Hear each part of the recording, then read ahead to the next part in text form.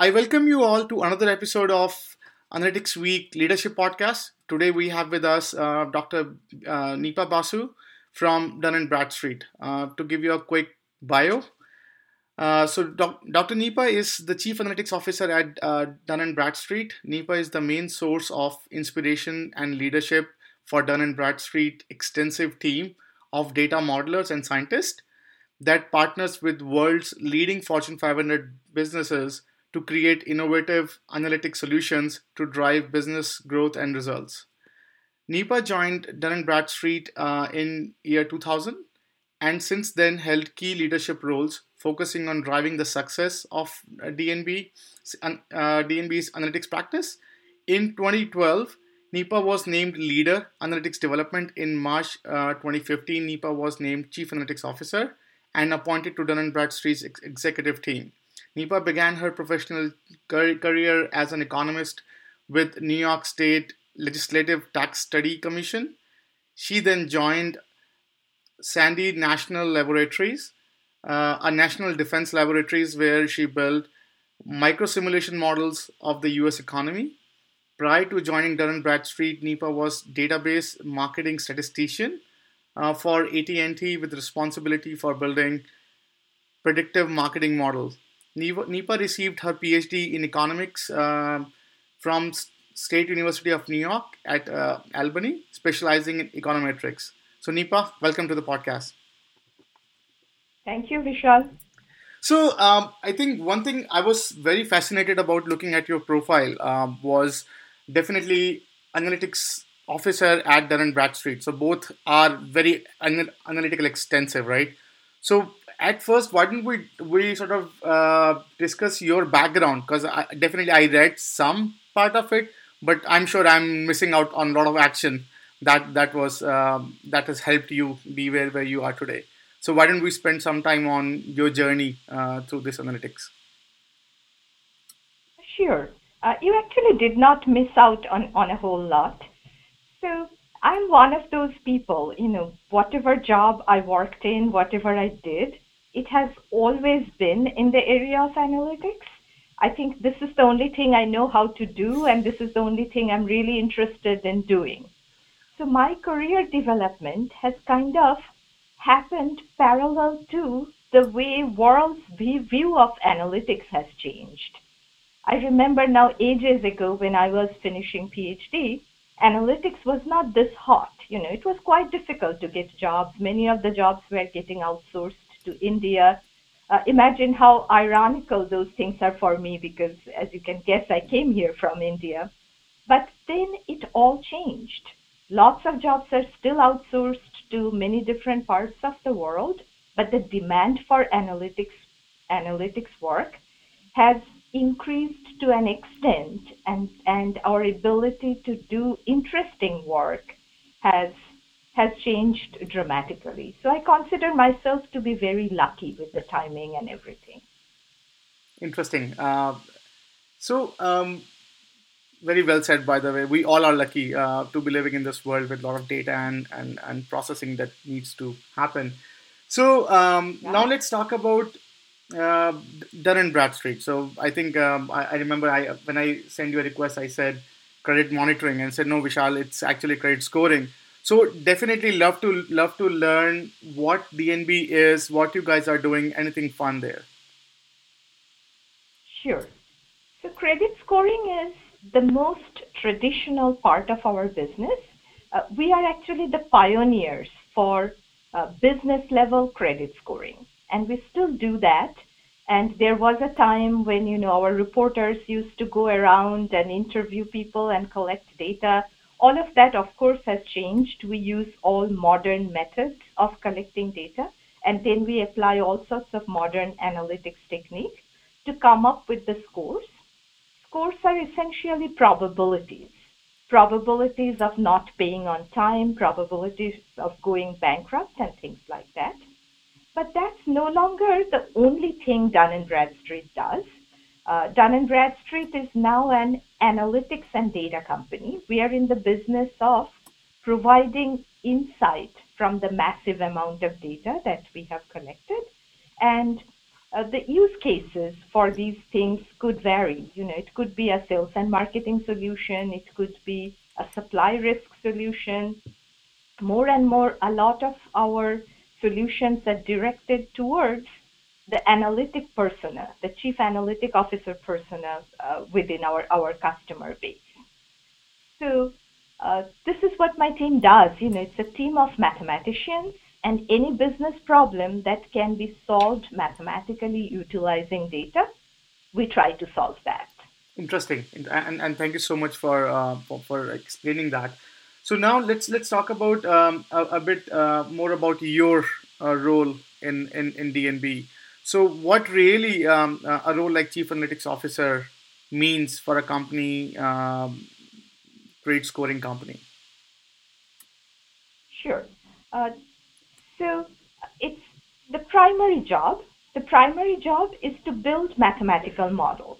It could be for credit scoring or could be for solving a different business problem. So I have a team of statisticians, econometricians, mathematicians, some physicists, one or two chemists, I think, a few computer programmers. So we essentially come up with the mathematical algorithm. Then we hand over the algorithm to our technology group so that they could put it in our platform where the customers come and access the scores and other analytic solutions. But then also, as I told you, that we are doing more and more work with customers' analytics team. Hmm. When that happens, then we play a different role as well. Then it is not only building the solutions, but positioning the solutions and working very closely with customers' analytics teams to sort of formulate the problem and do and take it from the beginning to the end point. Interesting, interesting. So, and if I you can share some light on the depth and the breadth of those decisions. So I think you definitely share some interesting point on that. So what are some of the sort of the wideness of those decision making, and what are some of the depths that you can share? So for my company, okay, for Dun and Bradstreet, the kind of decisions that I will help make is, first of all, we have a chief data officer, who's my partner in crime. So what sort of data she should go after? What sort of data can be utilized in analytics and what can be monetized?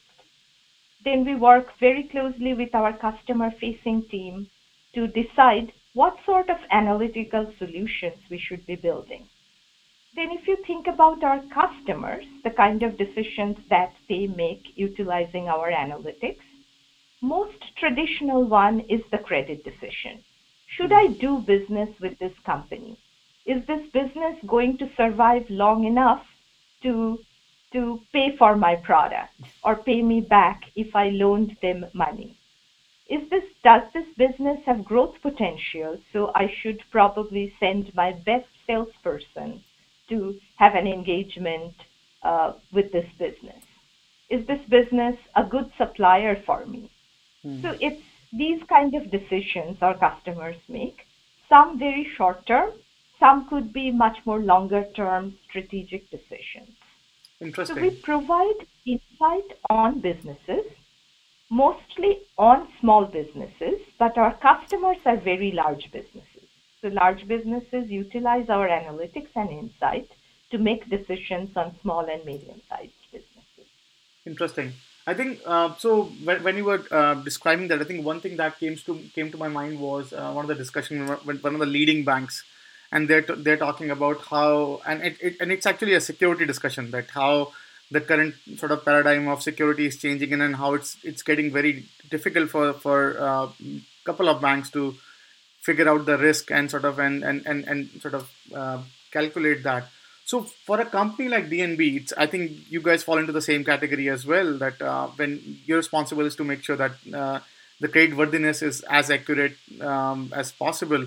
So how do you sort of uh, you guys keep up to this growing sort of paradigm of technology evolution, and the security paradigms and sort of and even like more surplus availability of data and all that. So like what are some of the best practices or some of the methodologies that you can share that you guys have to go through to keep yourself ahead in the game?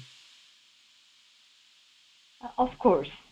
Uh, I have been doing this for a very long time, and when I started doing this, the issue was how do we get data? Data was scarce, and the talent was how can you utilize small amount of data to draw conclusion.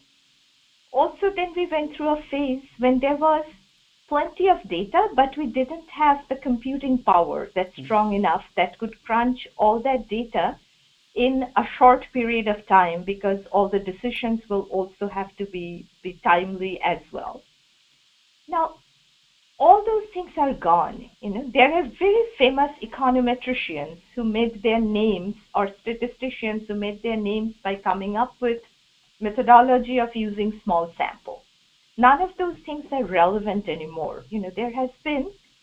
Uh, there has been a technological revolution, so it's disruptive technologies, and these disruptive technologies are enabling all sorts of disruptive analytics. Uh, so now the challenge is how do you find what data point is most relevant? There's plenty of data, but which ones are most predictive, which ones interact with which ones, and how do you really draw a conclusion that's actionable for a business decision maker? So there is one particular type of analytics that Dun& and Bradstreet had started doing. We call it anticipatory analytics. So I'm sure you have heard of predictive analytics, everyone has.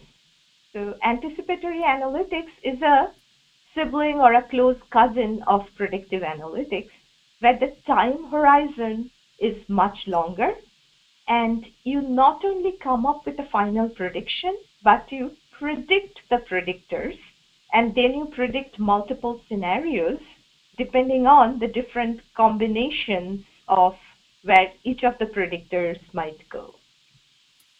Interesting. I think definitely um, this actually this embarked one of the discussions that I had, I think a couple of months back, with one of the insurance provider executive there, and they say that, Vishal, right now for an insurance the life is very tough because we sort of work on very structured models, and now even like with global warming and whatever, right? So the variables are changing, and our model needs sort of lot more faster calibration than we used to.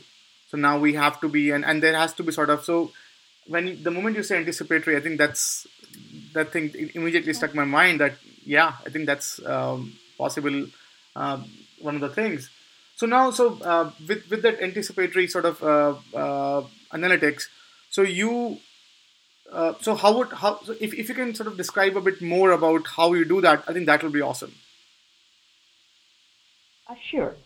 Uh, so, in a traditional predictive analytics, actually it predicts the future, but it deals a lot with past data. The normal process is you choose a time period.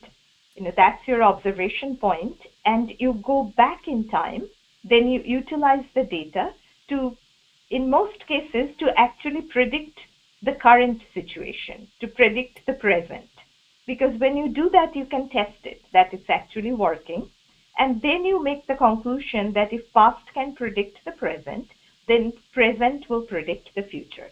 That's traditional predictive analytics. In case of anticipatory analytics, utilizing all these advancements in technology and in analytics methodology, you are actually predicting the predictors. And you are not taking a snapshot in time, you are looking at a trend. You could go farther back in time, or you could use many more data points, maybe 10 times more or maybe 100 times more compared to traditional analytics. And then you end up predicting the predictors. You also look at interactions between the predictors. And then you don't predict one outcome. You don't predict one outcome with certainty, but you predict multiple outcomes with associated probabilities. Then, in some cases, the business user may even have the ability to influence the outcome. So, it kind of takes away the illusion of certainty and actually identifies the different possibilities. Interesting. And it works very well in certain situations. Nice. No, I think thank you so much for shedding more light on that. Definitely, that's enlightening to me and hopefully to our audience too. So now let's take a step back on your current role, right? So how much of your role is outfacing versus in-facing? Like how much do you deal with the client work, or I'm talking about a chief analytics officer role within DNB, deals with um, uh, like outside versus internal to the company. Right. So we may be a bit unusual here, So most of my role is customer facing, outside customer facing, not internal customer. But it's because Dun and Bradstreet is a data and analytics company, and we sell analytics for a living. Most of my customers who are chief analytics officers in their companies, which could be high tech, could be telecom, could be financial services, I think their role is much more inward facing compared to mine or any other company that sells analytics for a living. Okay. So if a company like DNB, right, if they need to create frameworks to like how, so what is the percentage of work? I think that's where I'm going to. Like, what's your percentage of your work actually is in facing like creating DNB's center of excellence versus actually helping out others and like, yeah. So, uh, what we do is, so there are different kinds of data sources, right? There are data we are collecting that are the purpose behind collecting that data is to create solutions that will be sold externally. Then DNB has other kinds of data sources from which you could make uh, conclusions about DNB's own business. Who are the customers that DNB should target? Uh, who are the customers that Dun and Bradstreet should give credit or not? So these kind of decisions, internal facing, they are actually not my responsibility. Many Interesting. times, the mathematical algorithms that we create that are external facing, the same algorithms are Right. utilized by different departments of Dun and Bradstreet to make decisions, but I'm not directly responsible for those decisions. Interesting. It's Interesting. primarily external customers. But Interesting. that's specific to Dun and Bradstreet. That's Right. not how everybody runs their company. Interesting. So I think as you were sort of describing your anticipatory analytics, I think one thing that I was thinking about is I think, and you briefly mentioned that. So in the world of streaming analytics and AI and sort of on these capabilities, what is really the future of credit scoring? Like how would and you partly touch. I think anticipatory does give me a hint of what's going on. But what do you think is the future of credit scoring, and from that maybe the analytics driven decision making that even you do through this process as well? So yeah, so all sorts of new methodologies that are coming up. Uh, we are using all of them for coming up with many different kinds of solutions.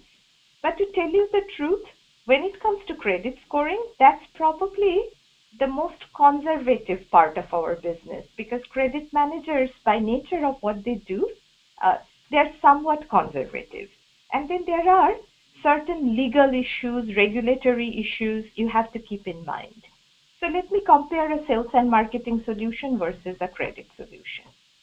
For a sales and marketing solution, we have the liberty to use the most advanced methodologies. We could use data mining, any kind of data mining, any kind of artificial intelligence driven solution. And many times we are able to come up with really great answers that cannot be explained to a layman. You cannot do cause and effect. And these kind of solutions are okay to use in sales and marketing because they are being utilized to target your customer base. Right. So if based on some unusual or new methodology, we came up with a list of businesses and we said, okay, they are not that great a target. And they didn't get some email campaign or phone campaign. It's one kind of thing. You cannot apply those kind of things to credit scoring because credit scoring in some cases might even have to be defended in a court of law. So in most cases, credit scoring algorithms have to be very intuitive.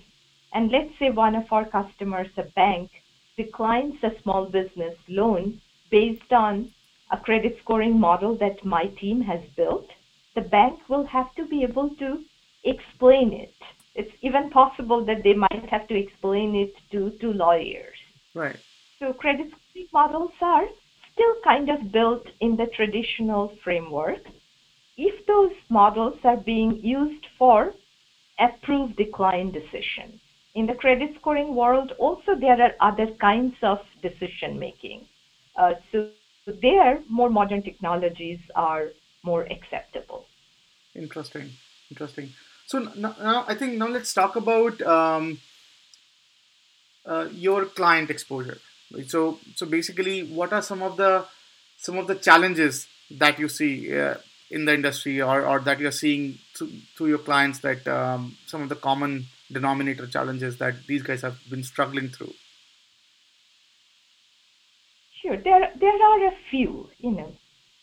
One is this whole thing, this big data and big insight drawn from big data. All these things have kind of suddenly exploded.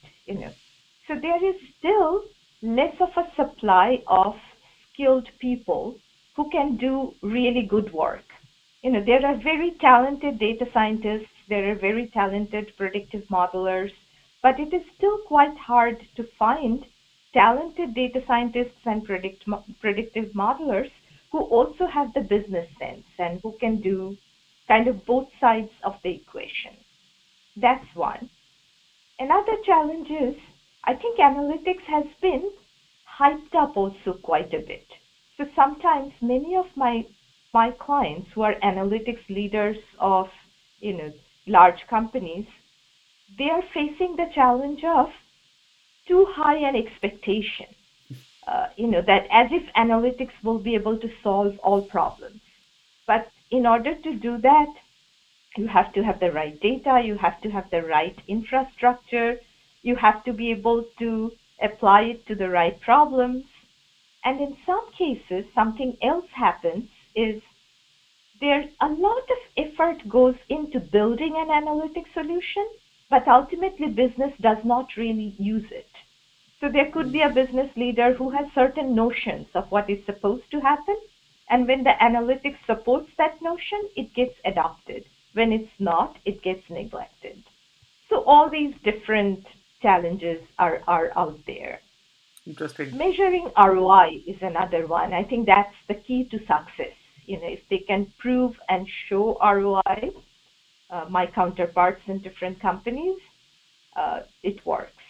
For me, it's a little bit easy because we sell the analytics. Right. But No, I think if you that, are yeah, internally supporting analytics, it's a different story.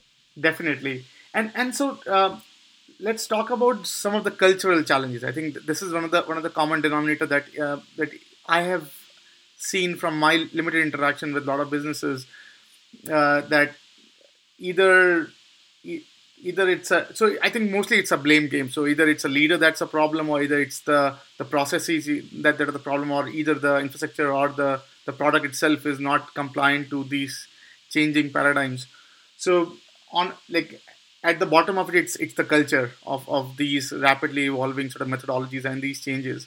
So what are some of your interactions with those cultural issues, and how do you think businesses who are going through these issues can get by, and sort of adopt these capabilities? So I'm not sure I'm addressing your question 100%, but I'll try. So the cultural change that's needed is not all companies are yet data driven, Right. data or analytics driven. there is a desire, as I called it a hype. So there is a lot of interest in analytics, but actually utilizing data and analytics to make business decisions, that hasn't happened 100% yet.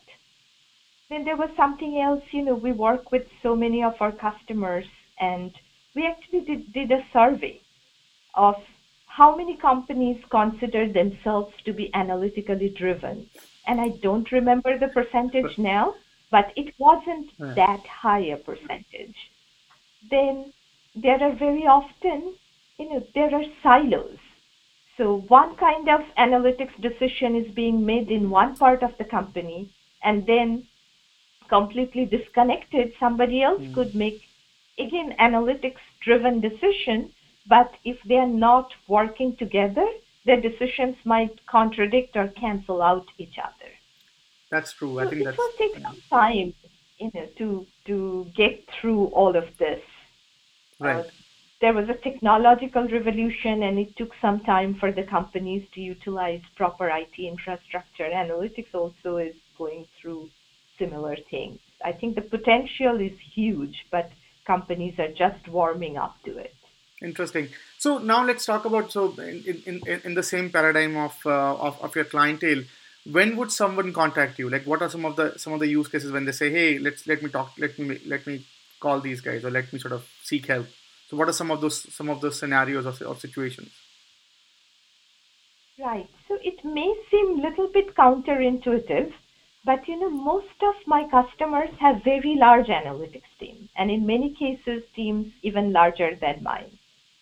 So uh, big companies with big data and analytics teams, they come to us for two different reasons.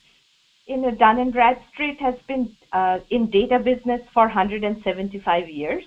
So most of these companies already consume our data, Hmm. and they understand that we have a lot of expertise in building solutions utilizing that data. They also have analytics teams that are very good, but they are not as experienced in utilizing Dun and Bradstreet data. So that's the primary reason. Then these days we are also getting a lot of projects where it is not about the data. It is about our analytic acumen. In last 4 or 5 years, Nice. Dun and Bradstreet has invested a whole lot in analytics, so we are kind of getting known in the marketplace. So most of the time for these companies, it is to supplement their team, and we work with them very collaboratively. Then there is always the other end of the spectrum, smaller companies that don't have their own infrastructure or their Hmm. own analytics team. They sometimes outsource all their analytics to us, but that's still relatively rare. We still mostly work with very large customers. Interesting. And so now let's talk about some of the good use cases, or some of the things that you are really blown away by. Like, I'm totally impressed by how these businesses are doing certain things. Like, what are some of those cases which you say, "Hey, like almost everyone somehow gets it"? Uh, So we do a lot of work with financial services customers, and uh, they're almost always at the cutting edge of analytics. Very recently, we have been working with a particular data source. It's a uh, all banks contribute to this data source, and only the banks that are contributing to this data can utilize solutions built off that data. So we have been building analytic solutions. This is called Small Business Financial Exchange. We are not the only company that has Hmm. access to it, but we are one of the companies. And working with these financial services companies, we have been uh, building. This is in the credit scoring area, risk scoring solutions that are far better than anything that was available in the marketplace. Then I talked to you about anticipatory analytics. Uh, and anticipatory analytics. So we worked with a large telecom company, and use of anticipatory analytics completely changed how they target. Then there is one, I think I can almost make a special mention of it. Most of our, as you know, Dun& and Bradstreet is primarily in the B2B space. So most of our analytics is about a business. Mm. Now we are changing that. For example, in the supply risk area, we have come up with a solution. We call it Tier N solution. This is the idea that companies know things about their suppliers pretty well, but do they know enough about their suppliers' suppliers? Suppliers, suppliers, suppliers. So if you go up to the nth tier, how much do they know? So we were able to identify how these businesses are interacting with each other. We were able to identify the network, and that was uh, a really different kind of solution. So it's no longer about one business, but it's about the network effect of that business works with other businesses. So how does the risk profile or the growth profile of that company changes depending on the network effects? Interesting. No, I think definitely, and thank you so much for sharing that. So now let's talk about a bit about so couple of keywords we thrown through this interview. So chief data scientist and chief data officer. You said you have one that you co-work with, and yourself, chief analytics officer. Like, what really does like from your lens, what does these keyword really means? Because everyone somehow have a very different definition of what these three roles are. Like, what's your take on it? Right. I think in different companies, they could be defined differently. Now, we are a data and analytics company, right? So in this company, both of these roles are important. And, uh, I'm no organizational structure expert. So we have worked in different structures. Like 2 years ago, we actually had the same person who was the chief data and analytics officer. When he left, we created the two roles. Hmm. So in our case, the chief data officer is responsible for collecting all the data. So Dun& and Bradstreet has the world's largest database on businesses. So collecting all that data, then curating it, synthesizing it, and then making sure that the quality is the best. We have a lot of competition. So that's the chief data officer's work. Uh, we have dunce numbers that are utilized by all the companies. So the chief data officer is the one her team maintains our dunce numbering system. Then my team works with that data. So the chief analytics officer's job is to draw insight from that data and build analytic solutions, the solutions that Dun& and Bradstreet sells to other companies. Interesting. So that's the relationship between the two of us. Okay, interesting. So now let's talk about bunch of trends. So that you are seeing, and it could be your personal take or it could be um, company's take, whatever you want to share.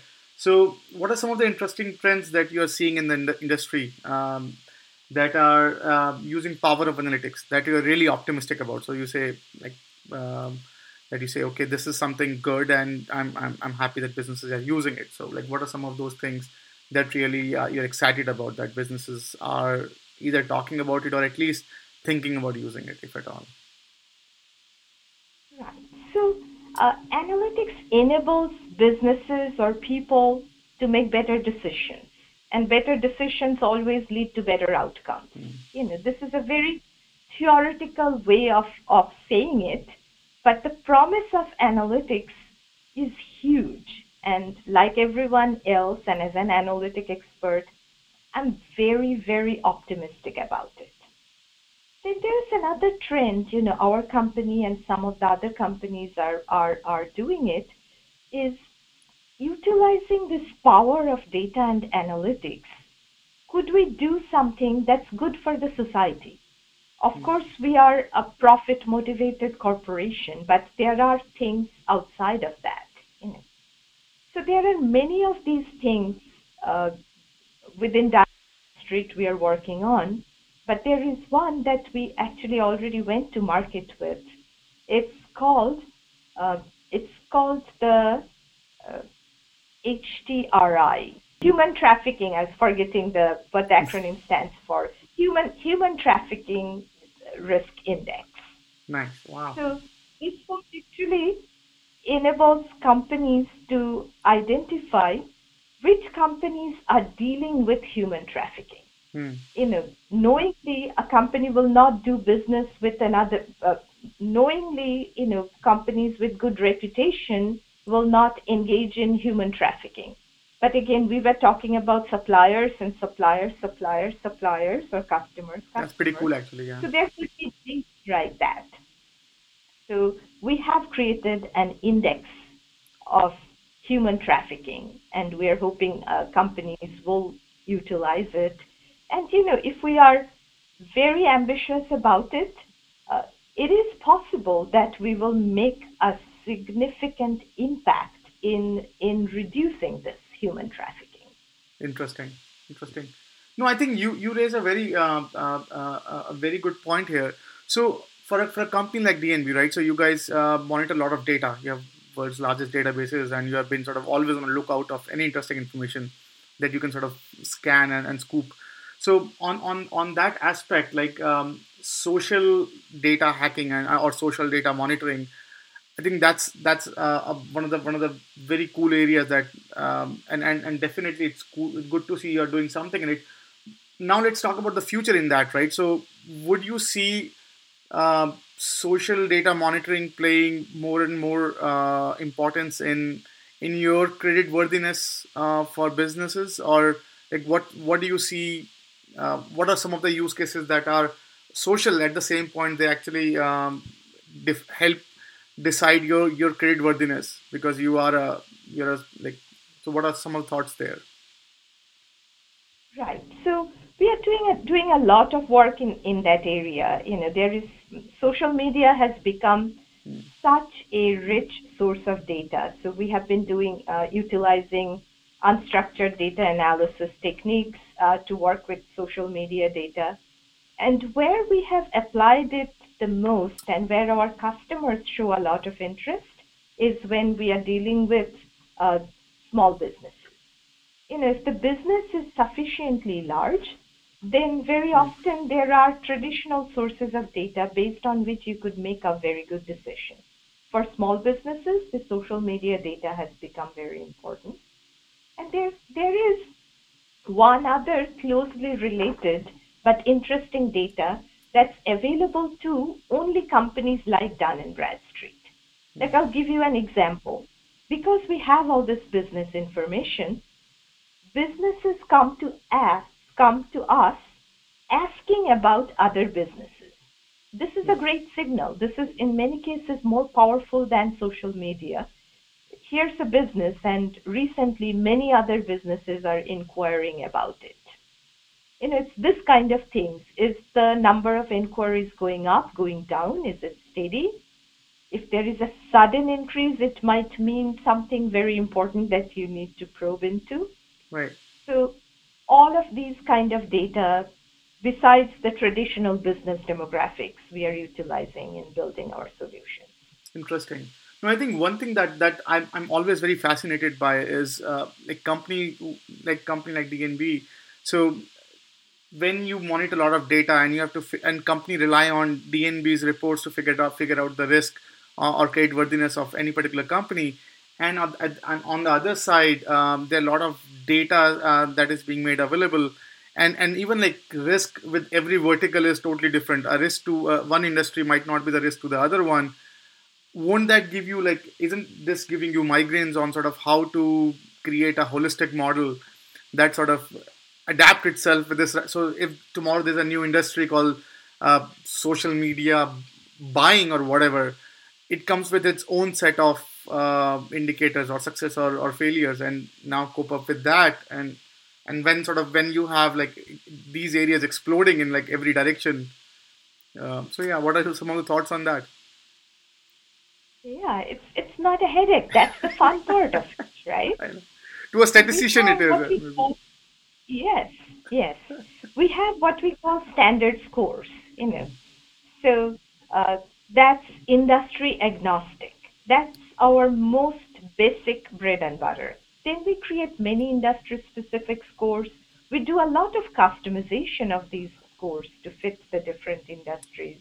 In many cases, our customers' analytics team might subscribe to the very basic standard score from us, then do their own customization.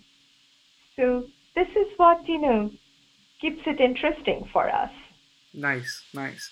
So I think now let's shift gear a bit more on. Um, I think it's still on the trends and the buzziness of this industry. So like, what are some of the very overused term that you say, hey, like that term should not. It's way too misrepresenting and or like what are some of those very overused terms that you think that should go away? Not sure if it should go away, but I think the term business analytics Mm. is overused, and you sometimes don't know what do people mean by it. Do they mean truly advanced analytics to which is predictive, or is it adding to rows in an Excel spreadsheet? So I think that term is a little bit uh, overused and used to mean many different things. There may be a need for a stricter definition of what qualifies as analytics. Interesting, interesting. So now let's talk about small businesses, and I'm not sure how much exposure you have with small. I think one of the things that definitely I look up to or sort of big businesses is setting up standards so small businesses can follow. Like some of the best practices, some of the things that because big businesses have appetite for risks, they have appetite to at least create a best practice somehow, and then small can sort of leverage that. So, what are some of the good hacks that you would suggest for a small business, if at all, that they want to be a data driven company? Like, what are some of the things that they could do to at least start on that journey, if at all? Like, what are some of your thoughts on that? Right. Actually, small businesses do have a lot of advantages also. Yes. They don't have to deal with old legacy systems and things like that. Right. And many of the different kinds of advanced analytics are actually being done by Hmm. startups. And initially they are small. That's true. So small or big or medium sized, if anyone is kind of starting on that journey, uh, I will suggest be very realistic and Hmm. choose the problems that can really be solved with the utilization of data or analytics. you know Collect the right amount of data. You don't have to go for huge infrastructures to start with. Form a team. uh, a small analytics team will do to draw the insight from the data. Otherwise, collecting a lot of data doesn't make a whole lot of sense. You have to have the people to draw insight from the data. And it may sound a little bit self serving, Hmm. but I will always suggest that work with outside companies. Hmm. If that company's job is to do data and analytics, you should work with them. If you are trying to break into a different area, you are always better off working with specialists. But I also say you have to have at least a small team of your own. Complete outsourcing never works. Right, right. Interesting. And on that point, like, what are some of the indicators that sort of tells me I should make a phone call, I should talk to someone? Like, what are some of those indicators that, as a business, th- that sort of give me a hint that I should maybe need a help or I should seek help? In terms of analytics, Yeah. uh, yeah, sure.